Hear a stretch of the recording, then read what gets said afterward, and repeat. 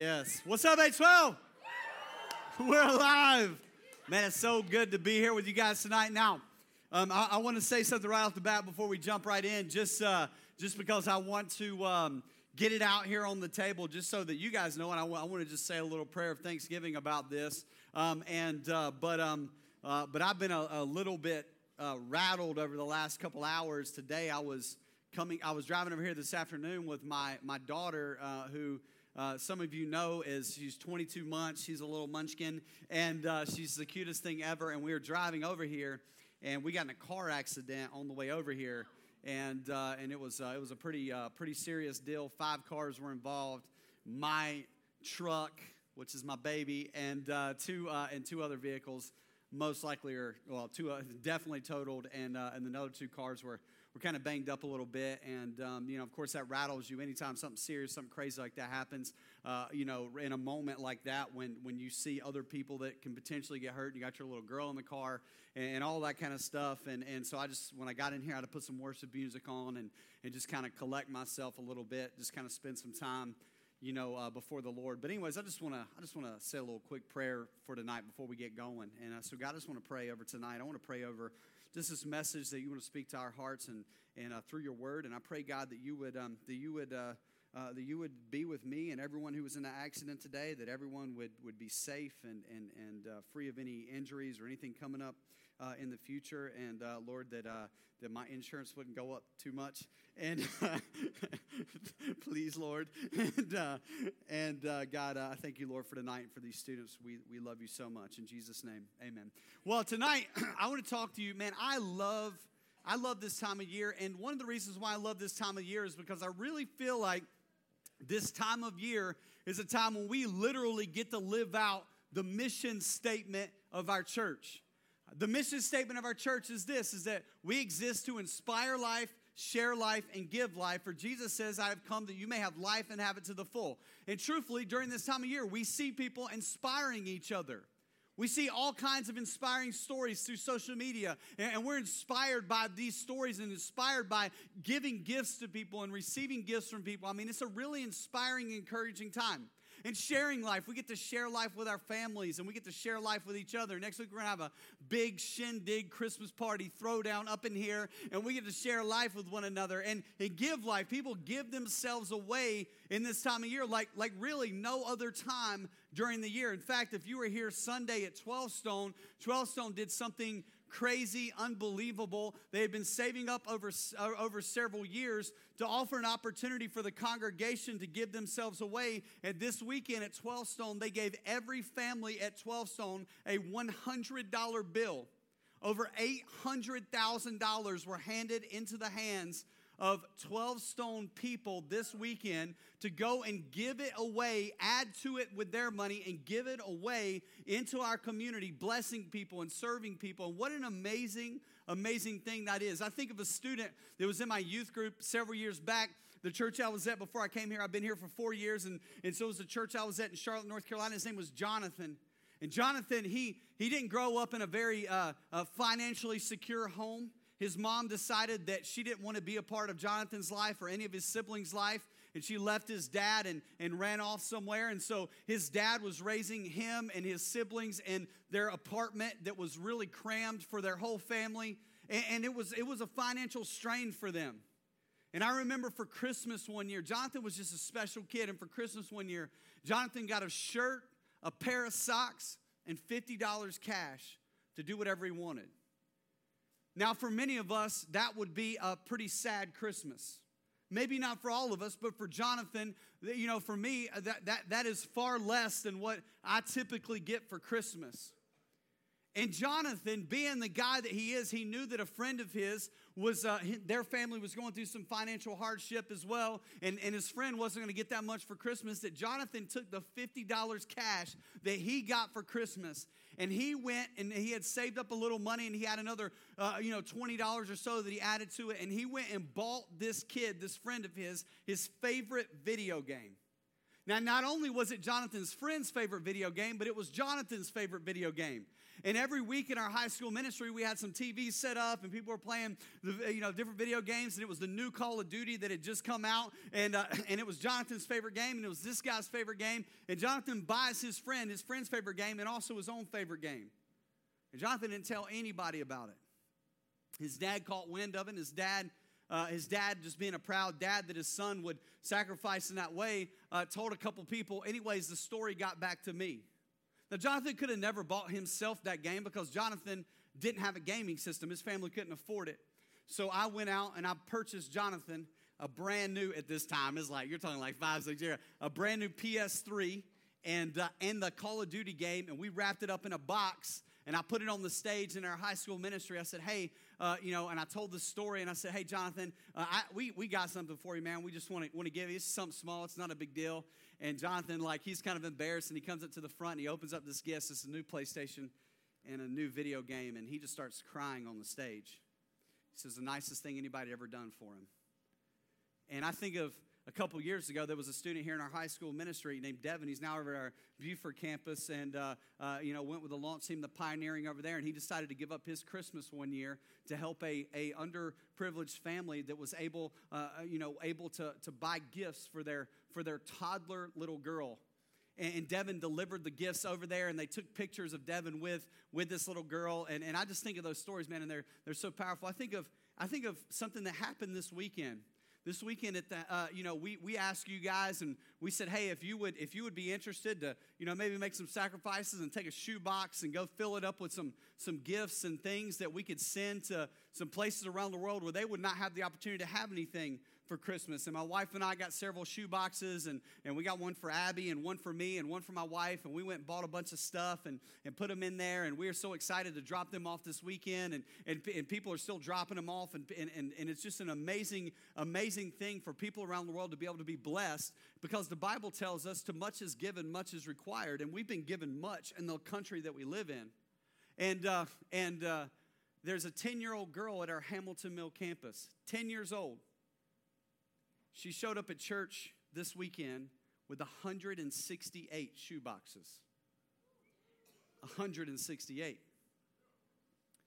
She took the shoe boxes and she went knocking door to door in her neighborhood and started giving them out to her friends and inspired other people to put together these shoe boxes. And then she dropped them off this Sunday. And I think, man, what a powerful story. A 10-year-old girl who just cares about people, who cares about people in another place. She gets to get her Christmas and 10 times more than these people are ever going to be able to get inside of that shoe box. But that shoe box is going to bless somebody beyond anything that you can even think or imagine. And she was willing to sacrifice and willing to do the work and put in the effort to bless someone else. And I love this time of year because that's the way people start to think. At least that's the way most people start to think. And it got me thinking about this whole season of Christmas, when we inspire people, when we share life with people, when we give ourselves away. And it got me thinking, man, what if Christmas continued?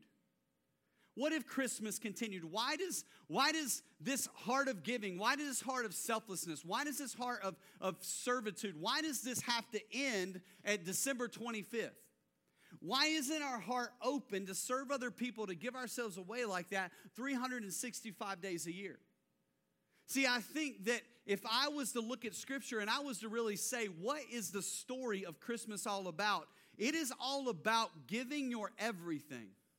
See, the truth is that God gave His Son. He gave His everything. He gave the most important thing in His life because He loved us. And that's what the message of Christmas is about, is that a Savior came. And that doesn't just affect us for today. That is not just something that we get to celebrate on December 25th, but that's something that is for every day.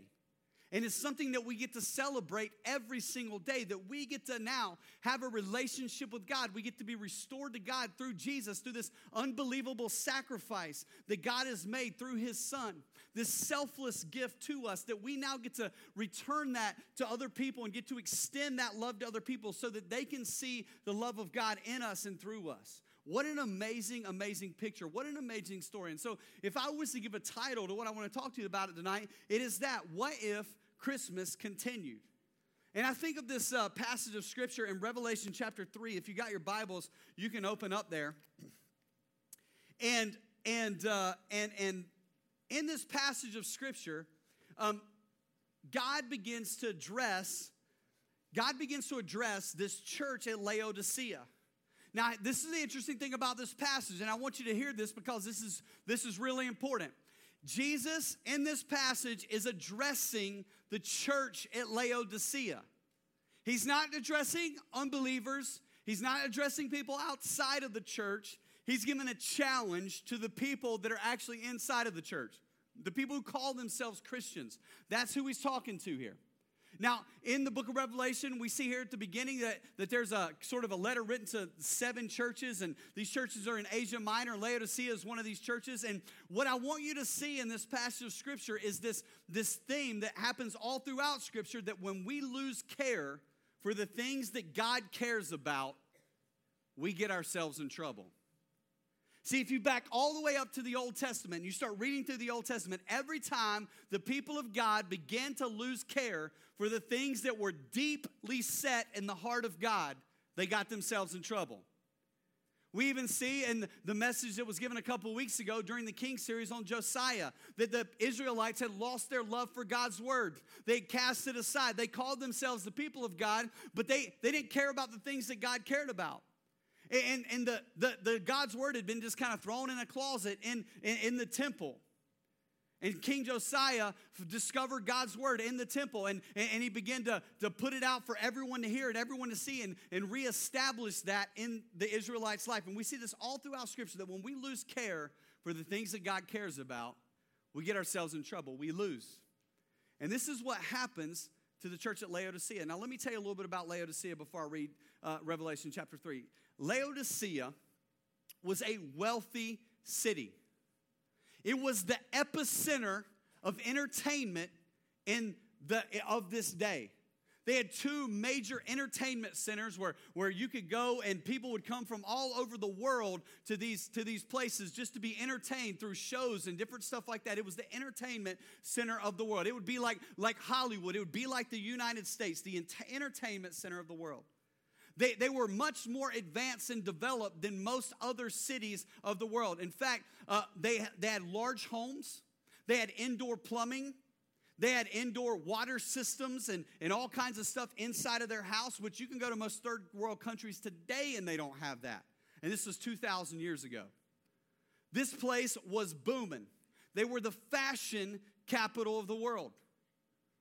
They were diverse in their ethnicity, and they were polytheistic in their religion, meaning that they were accepting of a bunch of different religions, and they believed in a whole bunch of different things.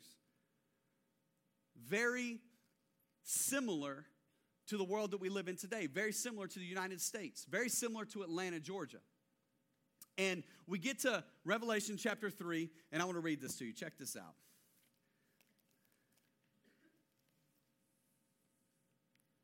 He says this in verse 14. We're going to read verse 14 through 18.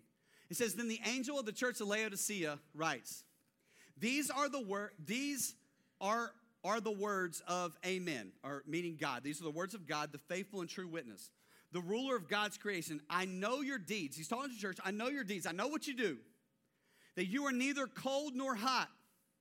I wish you were either one or the other. So because you are lukewarm, neither hot nor cold, I am about to spit you out of my mouth. Those are pretty harsh words. You say, I am rich. I have acquired wealth. I do not need a thing. But do you not realize that you are wretched, pitiful, poor, blind, and naked? I counsel you to buy from me gold refined in the fire so you can become rich, and white clothes to wear so that you can cover your shameful nakedness, and salve to put on your eyes so that you can see. Let me give you a little picture of what's going on here. Laodicea is this wealthy city, and as a part of that, they had access to hot water and they had access to cold water.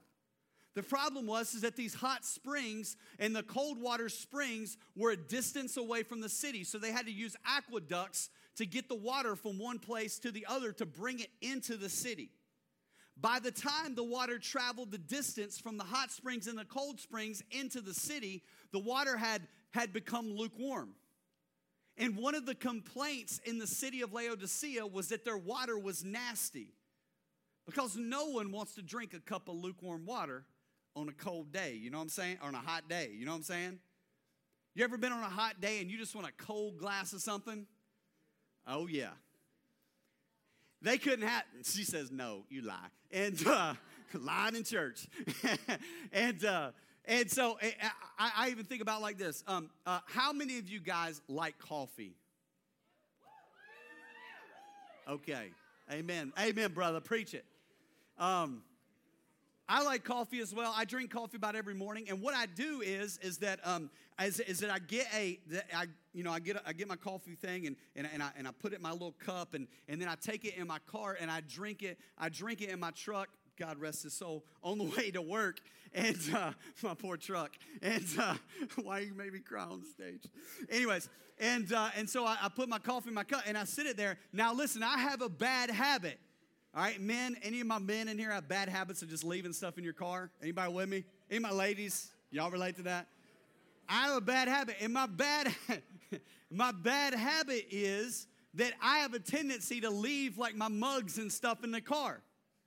Now, sometimes when you leave it in the car, you know, you leave a little bit down at the bottom, you know. It's kind of like the backwash pie. You know, you get to work and you're like, I don't want to go in and leave it in my office, and so I'm just going to leave it in my car, and so I leave it in my car.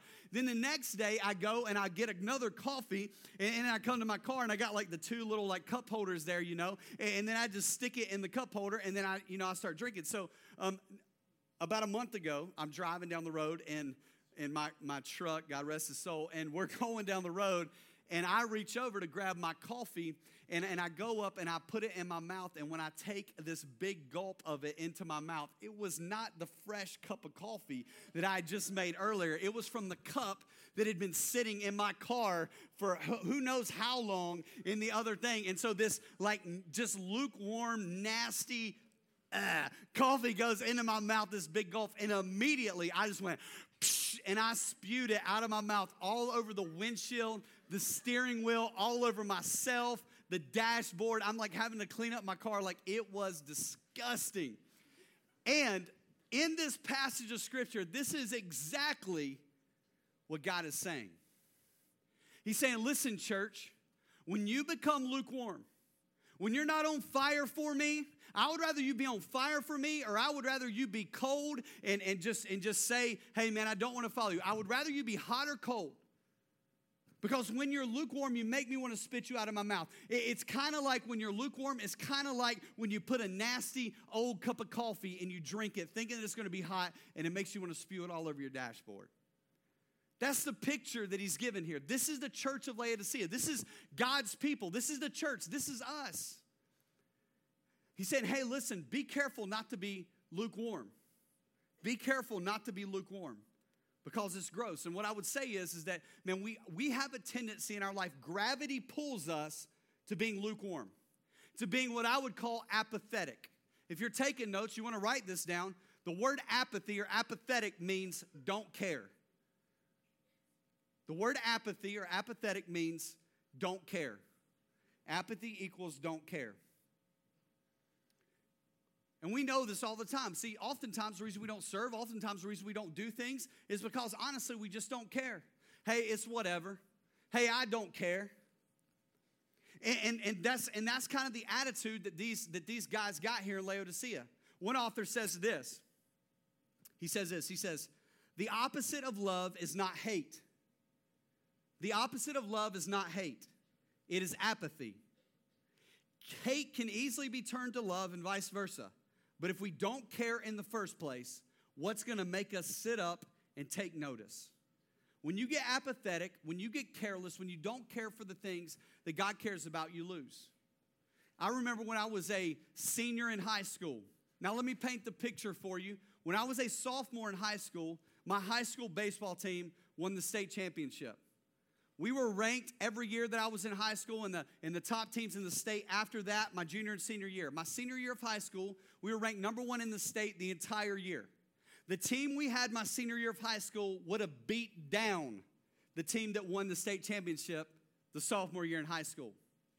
We went into the first round of the playoffs playing the weakest team in the entire state that we had already played twice that season.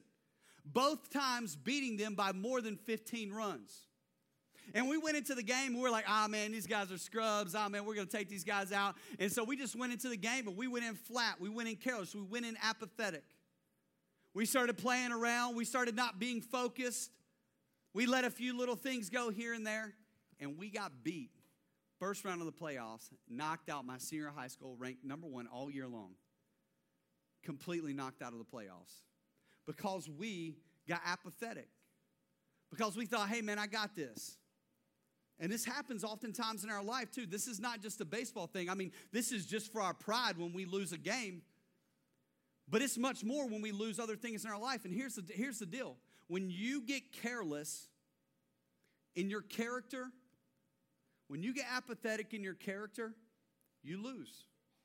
When you get apathetic and careless in your relationship with your parents, you lose. Let me tell you something. It takes work to build a relationship with your parents. Can I get an amen? Amen? It takes work. And listen, oftentimes we think as students is that it is their job to be the ones to bridge the gap. But the scripture would tell us that it is just as much our job as it is their job. That we have a responsibility in this thing to bridge the gap between us and our parents. Many times we blame our parents for the broken relationship we have with them, but we contribute. We don't forgive. We don't reach our hand out. We don't go the extra mile. Now, I realize that some of us do, and we still face some resistance in that. But I want to challenge you to work in that relationship. We get apathetic in our relationships with our friendships. We get apathetic in our faith, in our relationship with God. We get apathetic in so many different things in our life. I think that one of the biggest breakdowns in marriages, which you guys, many of you will be married one day, so pay attention. One of the biggest breakdowns in marriages is that you get apathetic. It starts out, you're dating. You're like, what's up, girl? Yeah, you're taking her to nice restaurants. You're dressed up all nice. You're all clean shaven. You got the haircut. Makeup's tight and perfect. And, like you are ready to go. You take her to the nice restaurant. You take her to the nice place because the guy should be the one leading and taking her to the dates. You see what I'm saying? That's what men do. And so man up and take your girl out. And so, you take the girl out and you pick up the check, men, you know what I'm saying? And so, you're doing all that kind of stuff. And then you get married. And that first little while you do that. And then years pass, and then you start thinking, holy cow, man, I don't know the last time that I dressed up real nice, got all shaved, got my hair right, because my hair takes work. No. She said, really? No. Get your hair right.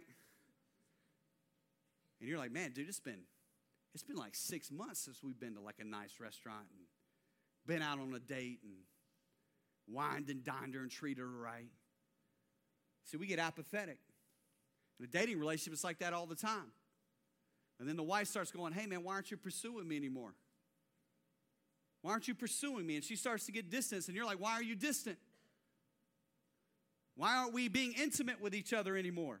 Well, because you don't take me out and do anything. And then they start going at each other. And the next thing you know, the marriage breaks down because they get apathetic. It's work. It takes work. Every relationship takes work. So be careful not to get apathetic.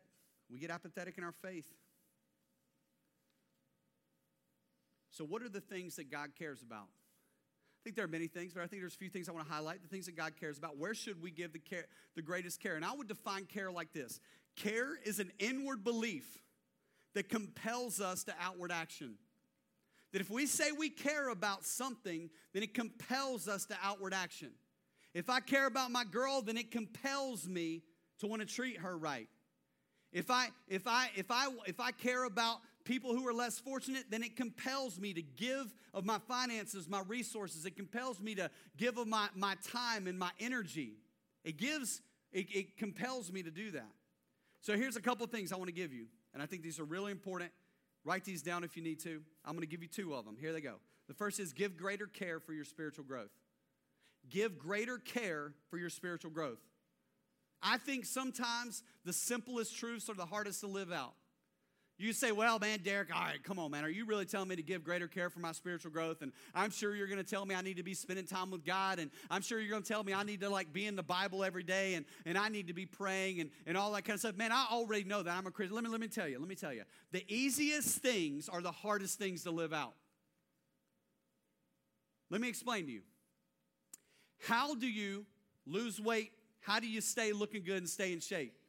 Here it is. You eat healthy and you exercise. Pretty easy. We all know that.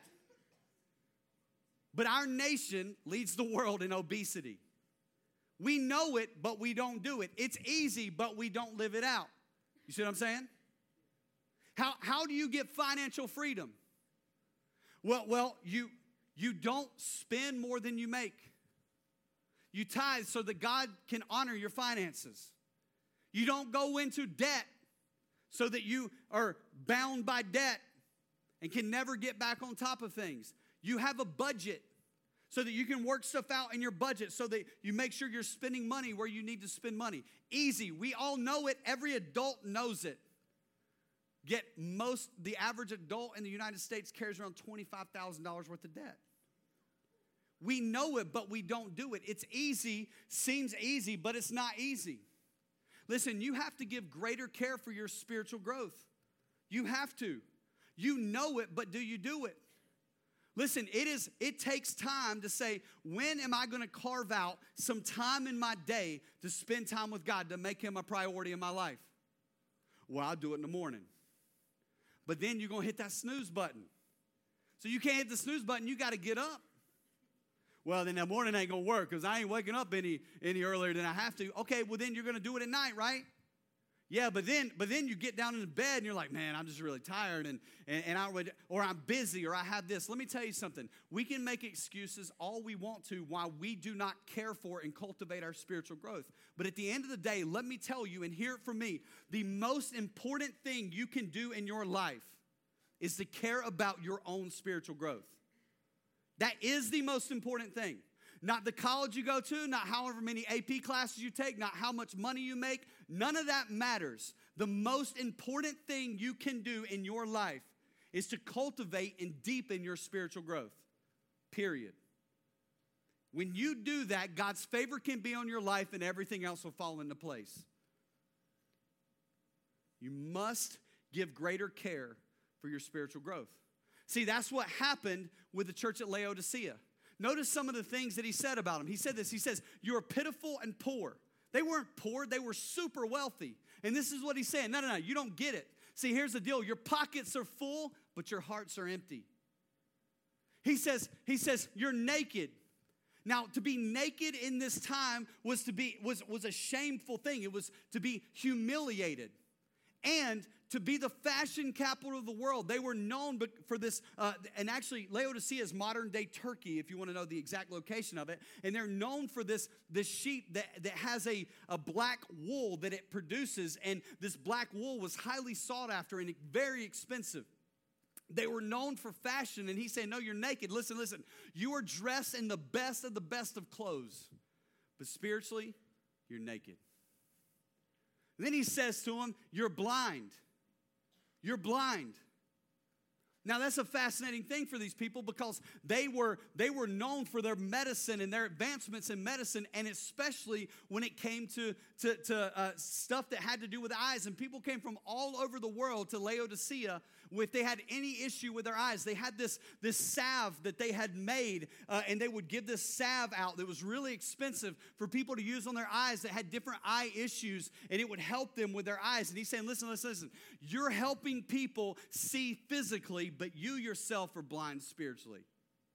And he's talking to the church. He's talking to people who call themselves believers. You've gotten lukewarm. You've gotten apathetic. You haven't cared for your spiritual growth. And students, I want to tell you, man, we're going into Christmas. We're going into this season, and we need to give greater care for our spiritual growth. We need to give greater care for our relationship with God. I think this is why it leads many believers to say things like this. And I want to say this to you, even if you don't think this, maybe you've never thought of it, maybe you've heard of it, maybe you haven't, but I want to prevent you from ever thinking this in the rest of your future. But believers will say this, and I hear this from time to time, and it's so immature. Well, I just don't go to that church anymore because I just don't really get much out of it. I'm not really getting fed there. It's just not that deep. I'm just not getting that fed. And I always say, man, like at our church, who feeds Pastor Kevin? Pastor Kevin does. Pastor Kevin feeds Pastor Kevin. Who feeds Derek? Derek feeds Derek. Very rarely will I show up on a Sunday morning where Pastor Kevin is not preaching a message on something that I haven't preached on before, studied, went through many times, read maybe even 100 times in my entire life.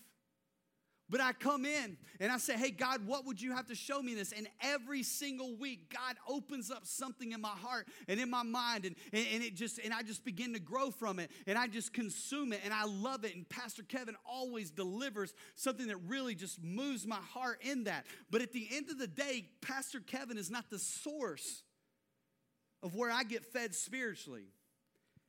It is through his word and in my time with him where I get fed spiritually.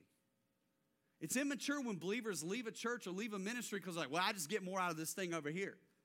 Well, then what's going to happen when you stop getting something out of that? You're going to go to the next thing? You have to get to a place where you know how to feed yourself. And we want to help you with that. That's why we're here. That's why you have connection group leaders. That's why we have life group leaders. Giving greater care for your spiritual growth is you saying, I'm going to be connected to a life group in January. I'm going to make it a priority. I'm going to stick through it in the semester, not just sign up and never show up, or sign up and show up 3 times. I'm going to give care for my spiritual growth. I'm going to make it a priority in my life because it's a big deal. It's the most important thing you can do. You make things a priority that are important. The second thing is this. We need to give greater care for changed lives. We need to give greater care for changed lives. If the only story of life change that you can tell is your story of life change, then maybe you're missing something. And I'm not talking about, hey, man, I've been a believer for a couple months, or I'm new to this faith thing. But if you've been in the faith journey for a little while and the only story of life change you could tell is your own personal one, then maybe it's time to step up, because changed lives change lives. If your life has been changed by Jesus, then that is going to affect the people around you. I don't know a person who is faithfully chasing after Jesus with all their heart that is not changing the lives of other people. Don't know one.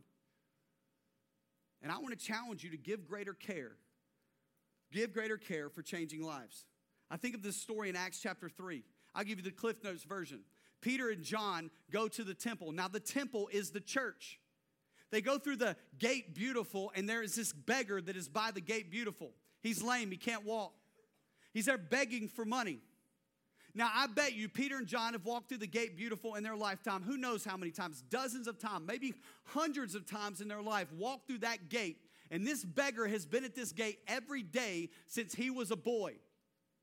So Peter and John have passed this guy maybe hundreds of times, at least dozens of times. And so have many, many, many, many, many, many other people coming to church. And this day, the scripture tells us that Peter and James were walking by and they stopped. They stopped. And then it says, and they looked at him. And the interesting thing about that is that if you back up in Acts chapter 1, it is the same look that the disciples had when they looked up into heaven as Jesus ascended into heaven. And then it's also the same look that is the same Greek word for look that is later on when Stephen, the first Christian who was martyred, who was stoned to death, and it says as they're stoning him, he looked up into heaven. That this was an intense gaze. It was more than a glance, more than a checking out, but there was something that was engaging in the heart. It was that they felt his need and they gazed upon him. And as they looked at him and they saw his need, and he's begging for money, and this is what they said: silver and gold we do not have. We don't have money, but what we do have, we give to you. Take up your mat, stand and walk. And he stands up and he walks and he's jumping up and down, and people are going crazy. Holy cow, isn't that the guy that has been sitting by the gate beautiful forever? And in this story, what we see is that Peter and John cared about changing someone's life. They stopped, they saw the need, they felt the need, and they touched the need. And if I was to challenge you with something out of tonight, to say this is what I want you to do with it, it would be this. Let's let Christmas continue. Every single day, let's look for opportunities. We're busy, we're walking, we're doing stuff. The people were walking inside of this gate every day, and people were not stopping to meet this need.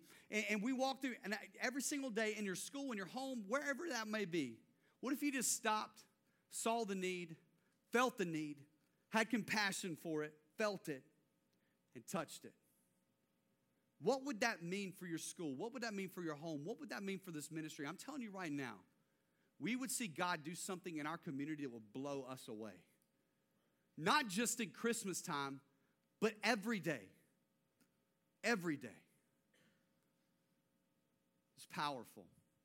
I love what David Platt says. He has this, he has this quote. It's amazing. He says this.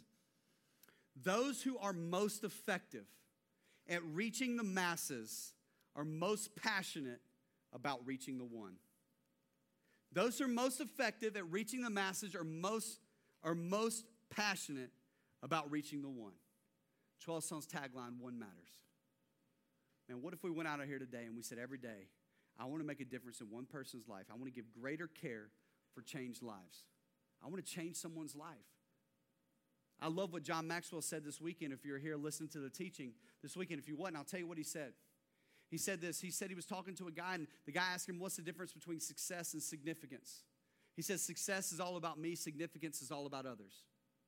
You can be successful and not be significant. I'm telling you this. I want my life to count. I want it to matter. I want to see people's lives change. I want my life to be significant, and I hope that you do too. I believe that every believer is called to live a significant life. And if we're not careful, we can, in the American church, become like the church of Laodicea. We can be caught up in our own selfishness, in our own lives, in our own wealth, in our own things. And we can forget about the people that are around us. And I would challenge you to not do that. To have greater care for people. To have greater care for your spiritual growth. And let's let Christmas continue. Not just this next coming weeks or two as we lead up to Christmas, but beyond that. And I'm praying for this ministry. I'm praying that God blows the doors off this place. I'm praying that we have so many students coming in here that we have to move in the main room over here. And I'm telling you right now, if you begin to serve other people, you begin to see other people and try to change their life, and you begin to step in the lives of people and love them and have compassion on them. If you begin to see needs, feel needs, and touch needs, man, God is going to do amazing things. And I want to challenge you with that today.